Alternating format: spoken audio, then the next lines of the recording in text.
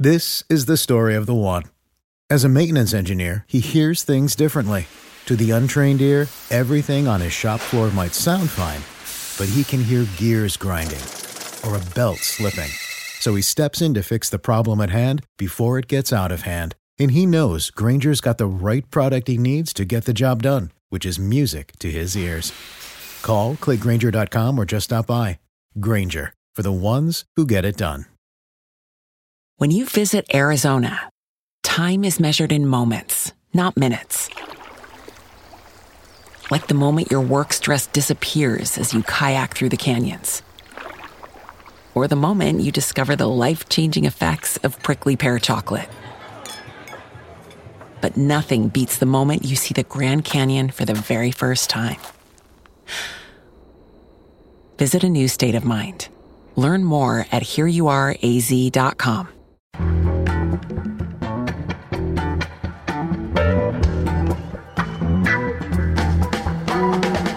From The Nation magazine, this is Start Making Sense, political talk without the boring parts. I'm John Wiener. Today we'll ask the question, what happens to a town when its General Motors plant, which had been there since 1923, closes? And what happens when the town is represented in Congress by Paul Ryan? What happens is everything you thought, and a whole lot more. The town is Janesville, Wisconsin, and that story has now been told in a magnificent new book by Amy Goldstein. We'll speak with her later in the show. Also, the fight for a progressive alternative to Obamacare, that's been the focus of Senator Jeff Merkley of Oregon. He's one of our heroes. Zoe Carpenter will report. But first, political satire in the age of Trump. Saturday Night Live has just ended its season with its hilarious and important segments where Alec Baldwin played Trump and Melissa McCarthy did those memorable segments as Press Secretary Sean Spicer. We also have the great work of Samantha Bee and John Oliver and others. Today, we look back on the history of political comedy on TV with a very special guest, Norman Lear, who created All in the Family, a sitcom that made history in the age of Nixon with its political daring and fearlessness. Norman Lear is now 94 years old, and he just published a wonderful memoir. It's called Even This I Get to Experience. I spoke with Norman Lear at his office in Beverly Hills last month. You know, we're all thinking about the white working class, the people who voted for Trump and made him president. They're sort of Archie Bunker types. So I want to talk about Archie Bunker in this context, whether we could have an Archie Bunker character today. But so I want to talk about All in the Family and where it came from. And basically, how did you manage to make humor out of the most controversial, disturbing, and serious issues of the day in the 70s? Because this was a family wrestling with those issues. Just like those families across the country are wrestling with it today. Some of them are pro-Trump. Happily, well, I believe anyway. It isn't most of everybody. But you know, when Trump first came about, before he was president, but when it seemed like it was possible, I thought he represented the middle finger of the American right hand. And the American people, can I say fuck you on this? You can say fuck you. Okay. The American people were looking at the leadership they've had for so many years, and I don't care where you look in terms of American leadership. If you look at American corporations, you're dealing with people who don't give a fuck about you. They're just in it for their profits. A profit statement this quarter larger than the last rules our land. I can't think about the Dakota Airbag Company, which was so troublesome a couple of years ago when we learned about it. But then we learned fairly recently that there were about 11 or more automobile makers, car makers, that bought the airbag and installed the airbag knowing that it had already killed some people. We've lost our way as human beings in terms of leadership entirely. I think all these months later, he is the middle finger of the American right hand. They have no leadership. Well, I want to go back to say, 1973, 74, when All in the Family was getting started, nobody thought racism or homophobia could be funny. I mean, maybe Lenny Bruce or somebody like that. But nobody thought it could be on network TV. I think today we have the same feeling. We have to be very careful about the white workers who voted for Trump. We can have satire of Trump, but we're worried about the Trump people because we want to understand them. We need to win them back. What was it like in 1973 and 74? I remember we didn't like Nixon. We hated Nixon. We were sort of fearful and defiant of Nixon. There was an antecedent to All in the Family. It was a British show called Till Death Us Do Part. Yeah. I like to think, had I never seen it, I might have come across the idea of doing All in the Family. But I can't, I'll never be able to say that's for sure. It was very different from All in the Family because he was totally unlikable and nobody cared about that he had a daughter, he had a wife who loved him, I couldn't do it, given my nature, without recognizing it as somebody who existed here in our culture and was loved by family, and was in some ways lovable because he was human and carried all those human frailties with him. So Archie Bunker comes out of all of those mixed feelings and that antecedent. Looking back, of course, Archie Bunker was a familiar and beloved figure to 100 million people, but I know at the time, the network in particular was very anxious about putting this character on TV, and I know you had a lot of big battles with them. What to them were the most threatening and dangerous elements that gave them the most worries and led them to put pressure on you?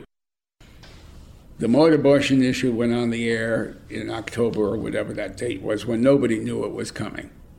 Nothing happened. Nothing happened. Now, maybe there were, the sponsor got some letters, or they got some letters. I got a few letters, but relatively nothing.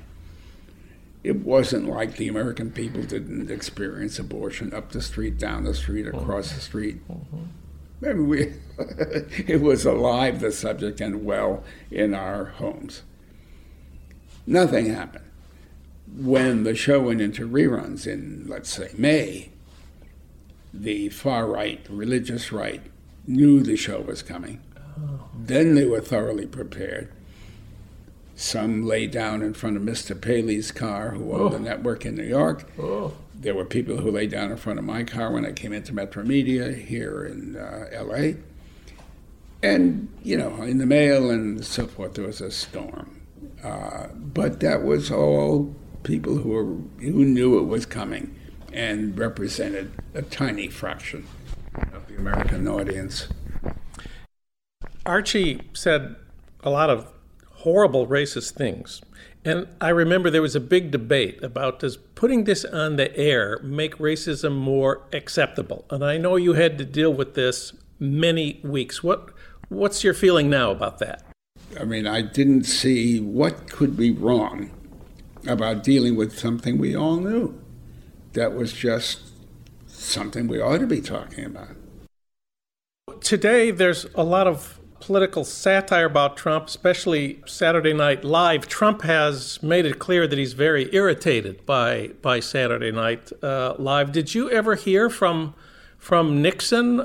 You didn't have direct satire of the president, but certainly you took up issues of Vietnam, draft dodging. In the White House tapes, there was a show where Archie learned that his good friend and somebody he admired a great deal was a fullback on a sports team, on a football team.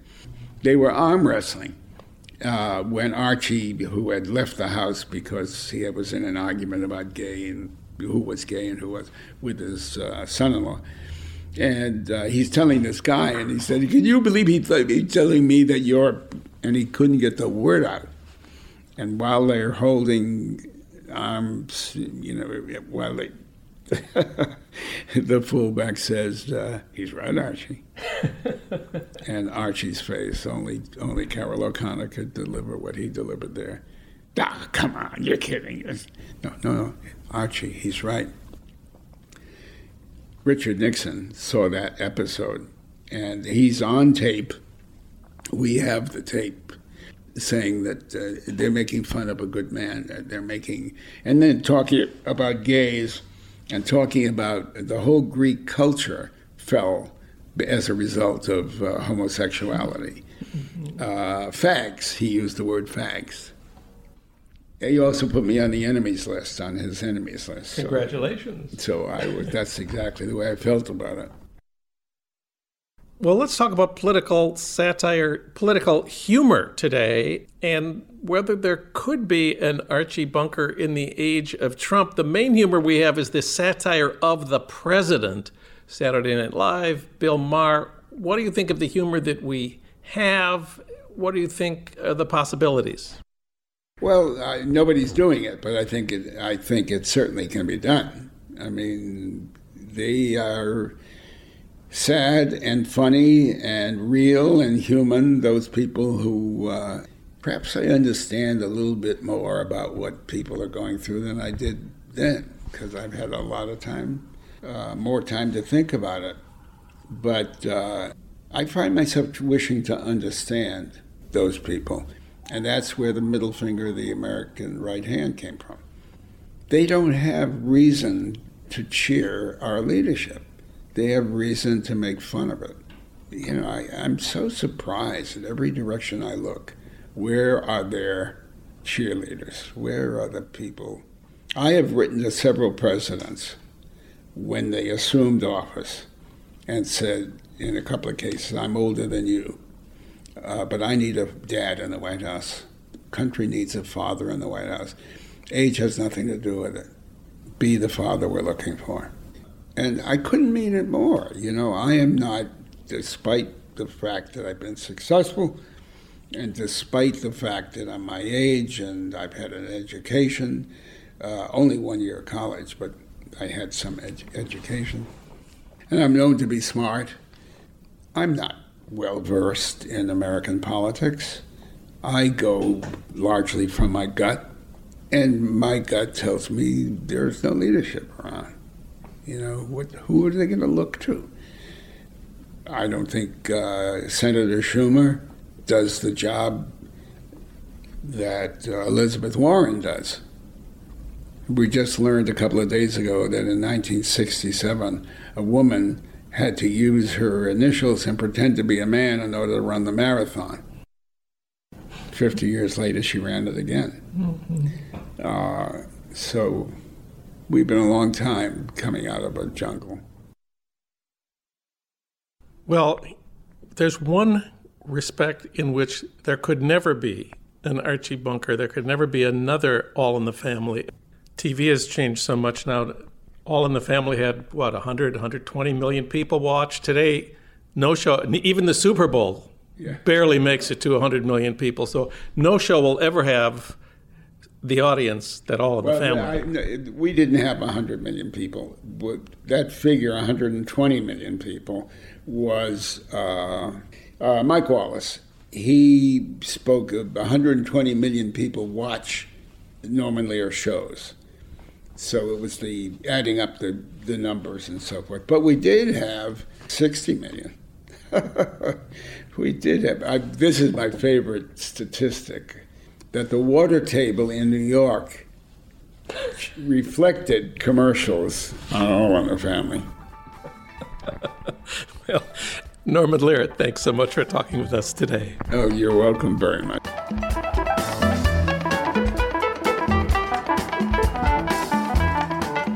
If the Democrats are going to regain power in Washington, they'll have to do more than fight against Trump. They'll have to declare what they are for. And health care will be at the top of the list. One of the leaders in the Senate who's been fighting on this issue for a long time is Oregon Senator Jeff Merkley, the only senator to endorse Bernie last November. Zoe Carpenter has been reporting on Jeff Merkley, and we turn to her now. She's Associate Washington Editor of The Nation. Zoe, welcome back. Thanks for having me, John. Well, Jeff Merkley made the news recently with his one-man filibuster against the nomination of Neil Gorsuch for the Supreme Court. How long did he speak?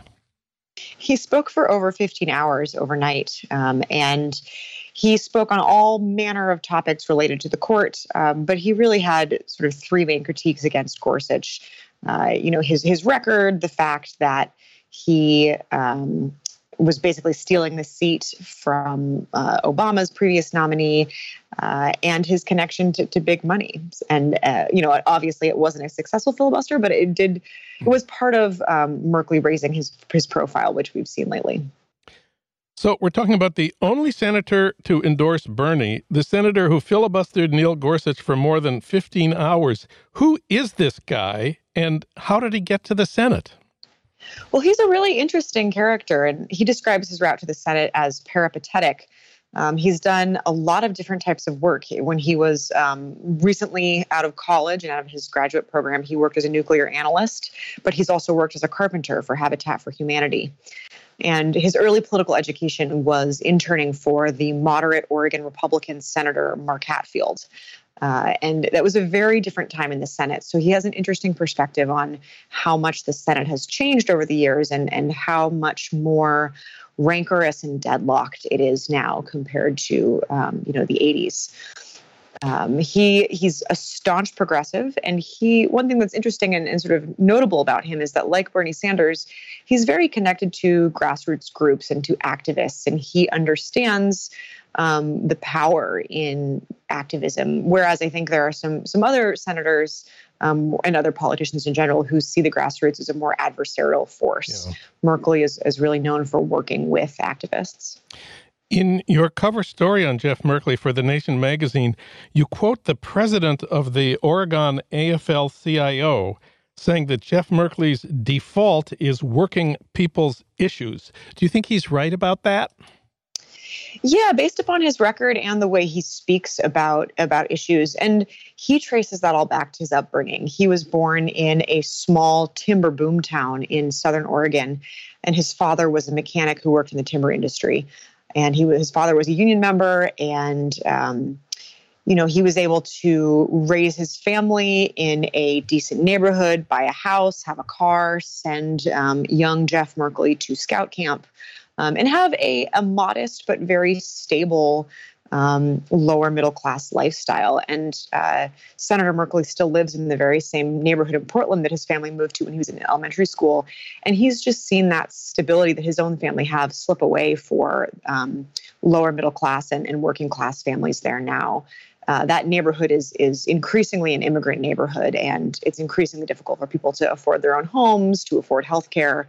And so Senator Merkley's perspective is definitely shaped by living in that neighborhood for so long and from his family background.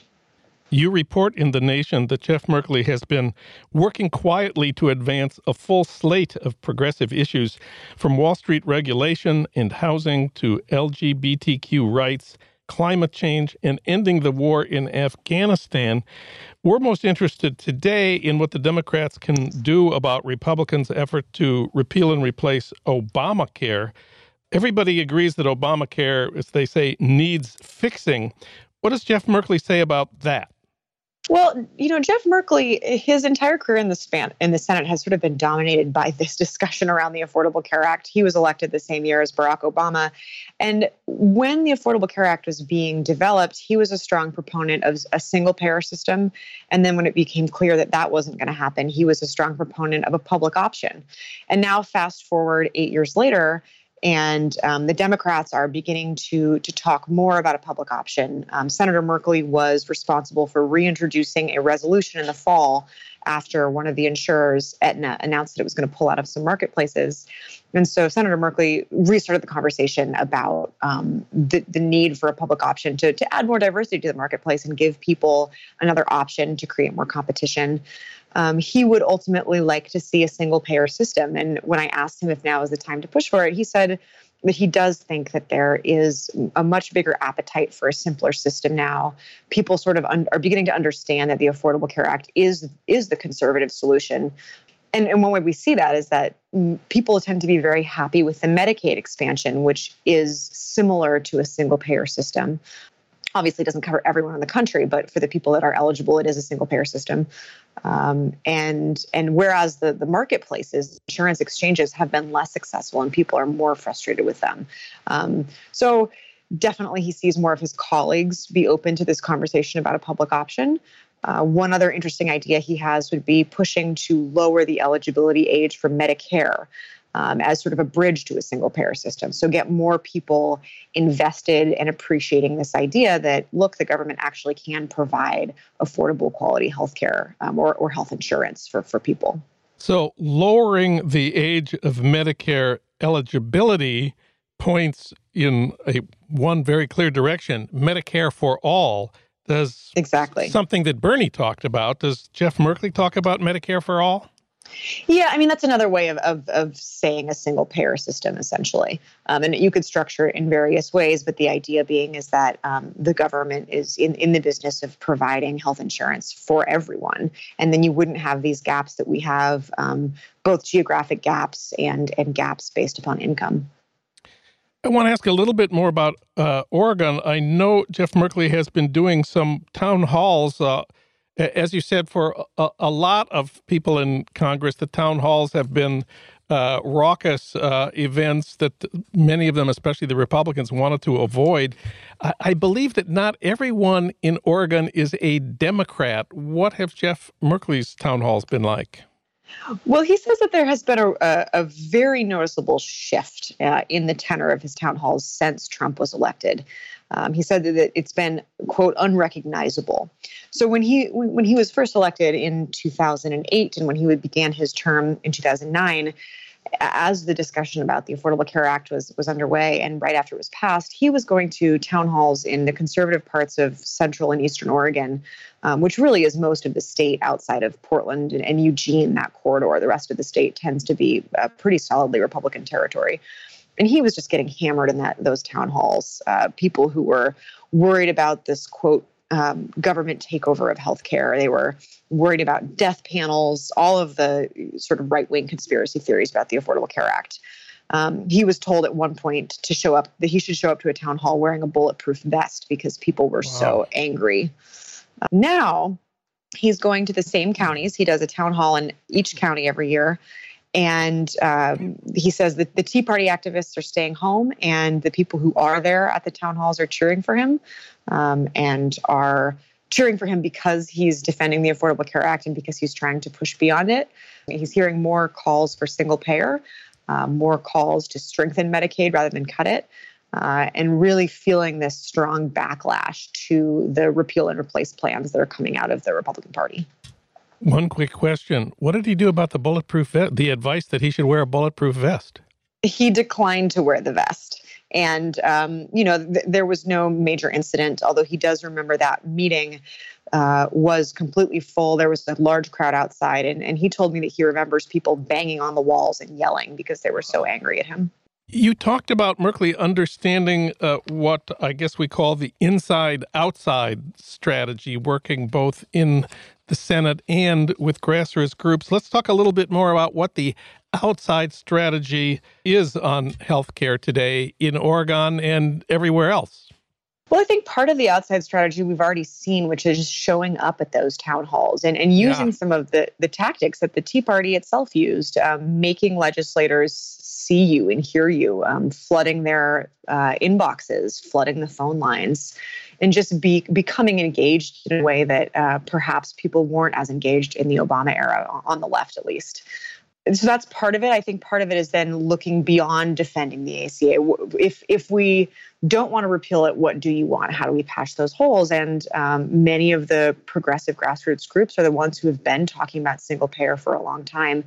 And so I think Senator Merkley understands that you're never going to beat a lobby that's as powerful and has as much money and an influence as the insurance industry, unless you have really an unprecedented campaign from ordinary people, because the insurance lobby is just so powerful in Washington. And the drug industry, too. It's not just the insurance companies, but if you really want to lower the cost of healthcare, you have to take on all of these huge business and corporate interests that are quite entrenched in Washington.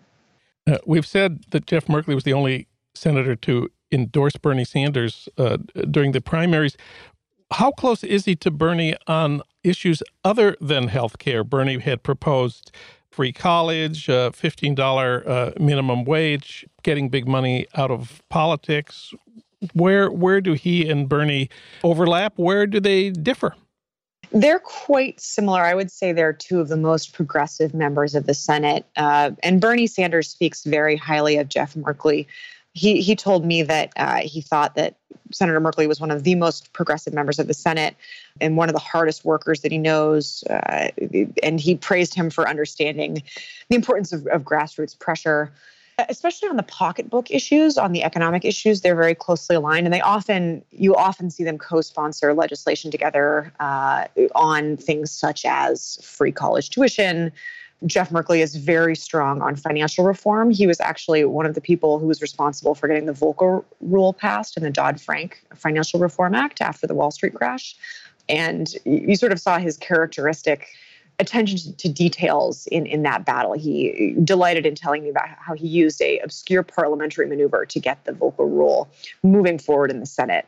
He's not as outspoken as Bernie. He doesn't channel the same sense of outrage and moral indignation that Bernie does when he speaks publicly. But in terms of the substance and the issues that they care about, I would say that healthcare, the environment, financial reform, alliances with unions and standing up for working people, they're both very much in the same mold. Bernie's going to be 79 when the next elections come around. Is there any chance Jeff Merkley would run in Democratic primaries? And if so, do you think his more low-keyed approach might succeed? So when he's been asked about it lately, he said that he won't rule anything out. And he is sometimes mentioned as a possible contender. He was also mentioned as a potential vice presidential pick for Hillary Clinton, just because of his alliance with the Sanders wing of the Democratic Party. I think he's definitely someone to watch. He is pretty much exactly the antithesis of Donald Trump in the sense that he is calm and collected. He's understated. He's very thoughtful. He is very strong on policy and really pays attention to detail.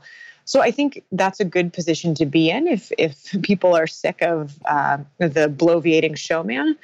On the other hand, it must be said that he is not as well known as someone like Elizabeth Warren, and he is sometimes called bland or described as a less inspiring speaker than someone like Bernie. Mm-hmm. I've heard him speak, and I think that he's thoughtful, he's articulate, he knows the issue inside and out. Whether he has ambitions, I can't say, but he will definitely be an important player in the Democratic Party going forward, regardless of whether he runs for president or not in 2020. Zoe Carpenter, she wrote about Jeff Merkley for the current issue of The Nation magazine. Zoe, thanks for talking with us today. Thanks for having me.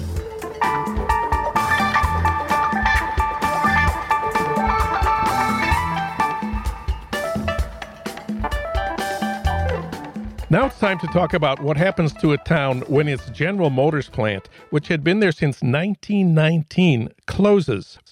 And what happens when the town is represented in Congress by Paul Ryan? What happens is everything you thought and a whole lot more.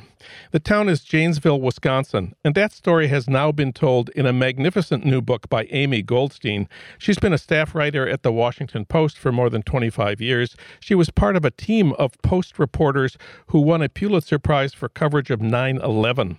She was also a Pulitzer finalist in 2009 for a series she co-wrote on the medical treatment of immigrants in federal detention centers. Now she's covering Trump care. Her new book is called Janesville, An American Story. Amy Goldstein, welcome to the program. It's a pleasure to be with you. Tell us about Janesville before the Chevy plant shut down. Well, Janesville was a perfectly ordinary small city with a very proud industrial past. And when I was thinking about this idea of writing a close-up of what really happens when work goes away, Janesville was attractive to me for a number of reasons. For one thing, it lost a lot of jobs in the Great Recession. In 2008 and 2009, if you look at the county that Janesville sits in, about 9,000 jobs went away during those 2 years. That's a lot of jobs that vanished, and they were good jobs. The best of the jobs were jobs at the General Motors assembly plant, which had been paying $28 an hour. So these were really good working-class jobs with good benefits. Another thing that was attractive to me about Janesville as a setting was that it had never been part of the Rust Belt before. This plant had been going and going and going for decades, for generations. And sometimes products came that were the things that the plant was making, and sometimes products went and they waited for a new plant to come. But something always came back. So there had never been a period in which jobs really went away in Janesville, and I was interested in writing not about a Rust Belt town that had had an accumulation of economic decay, but what this Great Recession really did to people and to a place. When the GM factory closes in Janesville, it's not just the GM workers who lose their jobs. There's a domino effect throughout the town. Tell us about that. Well, there really was a cascade of lost jobs. Because the General Motors plant was there, and the General Motors plant, I should say, had at its heyday in the 1970s more than 7,000 workers. The last two shifts that went away in the final several months had about 3,000 workers. So that in itself was still a big number of people. But because the plant was there were a lot of local supplier companies that made things for the plant. There was a seat-making plant called Lear that had about 800 workers. There were lots of smaller companies that existed because the plant was there. They were very tied to what was going on at the assembly plant. So when the assembly plant shut down, all these other jobs went away. And then once that happened, there was a further ripple effect. I mean, if you think about small restaurants or other little businesses, if you had all these unemployed people in town, there were fewer people who could afford to go out to eat. I got to know a woman who was running a little daycare center and had been doing that for years. But some of her kids' parents in the daycare center now didn't need anybody to watch their children because they were out of work. So there was just this broad ripple effect. When the GM plant closed, all these other jobs vanished too. One of the most eye-opening things to me in your book is what you learned about job retraining. Those good manufacturing jobs are not coming back to Janesville, but at least we can retrain the laid-off workers to start over with some new skills. Everybody thinks this. Even the Republicans are sort of in favor of job retraining.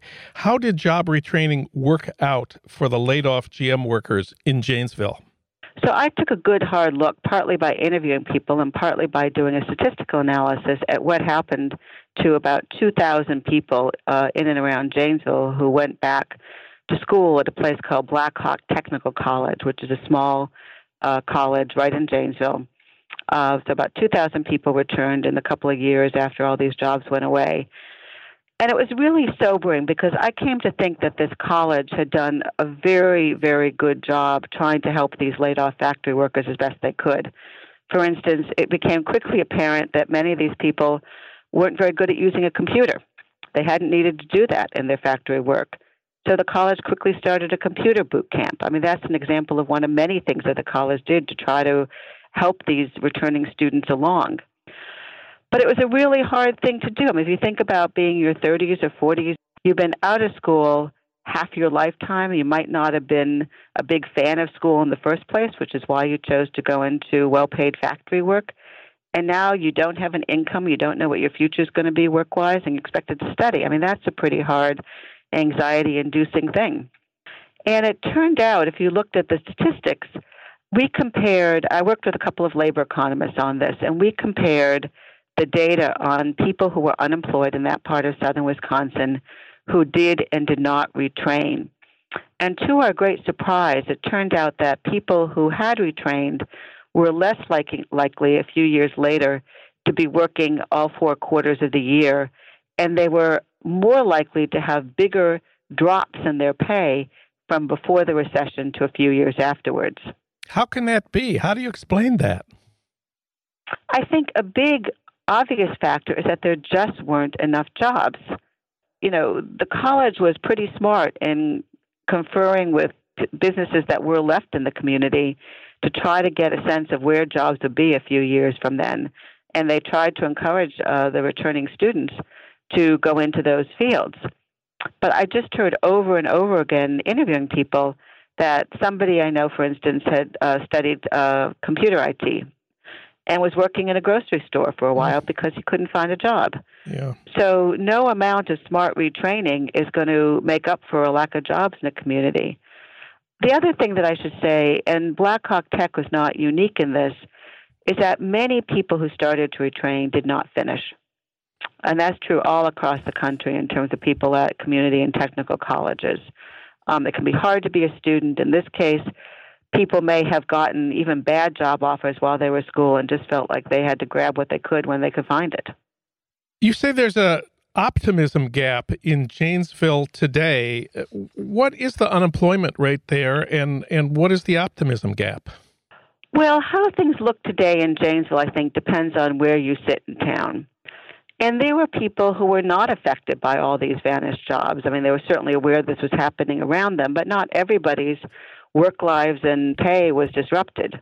So some people are doing just fine. Many people are not doing fine. You ask about how things are today. Well, the unemployment rate rocketed up to more than 13% in early 2009, just a few months after all this factory work vanished. It's now just under 5%. So if you look at just the unemployment situation, it looks much better. Yeah. Very different picture if you look at what's happening with people's wages. There are some jobs that have come back into town, but they're not paying anything like what General Motors used to pay people in Janesville, Wisconsin. Well, we've avoided talking about Donald Trump. I think now we have to. Trump ran promising people like those former GM workers in Janesville that he would bring back their jobs. Did they believe him, do you know? Did Trump carry Janesville?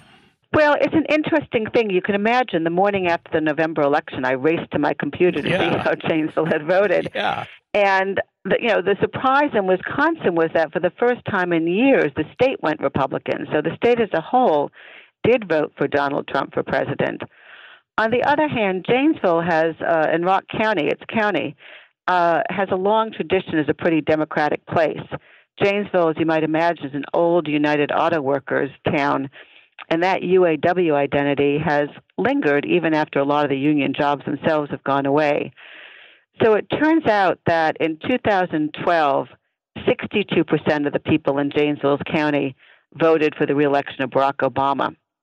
This time, 52% voted for Hillary Clinton. Mm-hmm. So it stayed Democratic, but it was down quite a bit. And if you looked at the absolute numbers, the reason that the vote was down on the Democratic side was that there were fewer people voting Democrat who turned out to vote, not because there were so many more Republicans voting. So last question, what could we as a country have done better for the people of Janesville? What could have happened there? What should have happened there? Well, that's the question, isn't it? And that's partly why I wrote this book, to try to, stoke a little bit of empathy and encourage people to think about what should we do in places. And obviously there are many places across the country in recent years where lots of work of various kinds has gone away. And I guess that I came away thinking that this is just an innately hard thing to do. Janesville is a very resourceful, resilient community. It has a long, proud industrial past, has a lot of innovative thinking. I mean, people have tried, and they're still trying hard to do economic development work locally. People in the community were very resourceful in applying for federal grants of various kinds to try to help. So I think that the kind of leverage that a community can try to derive from federal help, Janesville's tried to do, but it's just hard to bring back work of that quality and that volume. The book is Janesville, An American Story. The author is Amy Goldstein. Amy, thank you for this book, and thanks for talking with us today.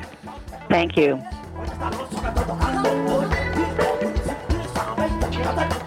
Finally, a word about Dave Zirin's Edge of Sports podcast, where sports and politics collide, hosted by the sports editor of The Nation, and featuring Dave Zirin's interviews, his commentary, and his rants.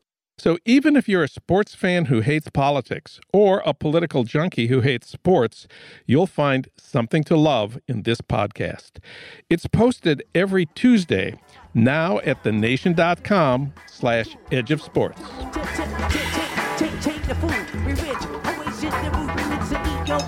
Start Making Sense, the Nation podcast, is co-produced by the LA Review of Books and recorded at the studios of Emerson College, Los Angeles by Ernesto Orellano, with additional technical assistance from Justin Allen. Alan Minsky is our senior producer, Frank Reynolds is our executive producer, Annie Shields is our engagement editor, Katrina Vanden Heuvel is editor and publisher of The Nation. Our theme music is from Barcelona Afrobeat, licensed by Creative Commons. Find out more about Start Making Sense at thenation.com and subscribe to Start Making Sense wherever you get your podcasts. at SoundCloud, Stitcher, or iTunes. I'm John Wiener. Thanks for listening.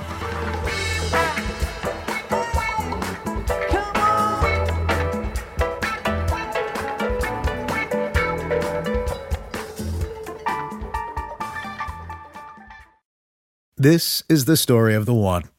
As a maintenance engineer, he hears things differently. To the untrained ear, everything on his shop floor might sound fine, but he can hear gears grinding or a belt slipping.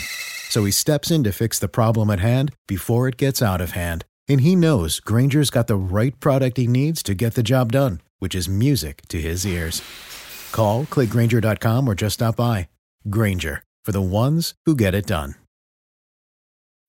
When you need mealtime inspiration, it's worth shopping Kroger, where you'll find over 30,000 mouth-watering choices that excite your inner foodie. And no matter what tasty choice you make, you'll enjoy our everyday low prices, plus extra ways to save, like digital coupons worth over $600 each week. You can also save up to $1 off per gallon at the pump with fuel points. More savings and more inspiring flavors make shopping Kroger worth it every time. Kroger, fresh for everyone. Fuel restrictions apply.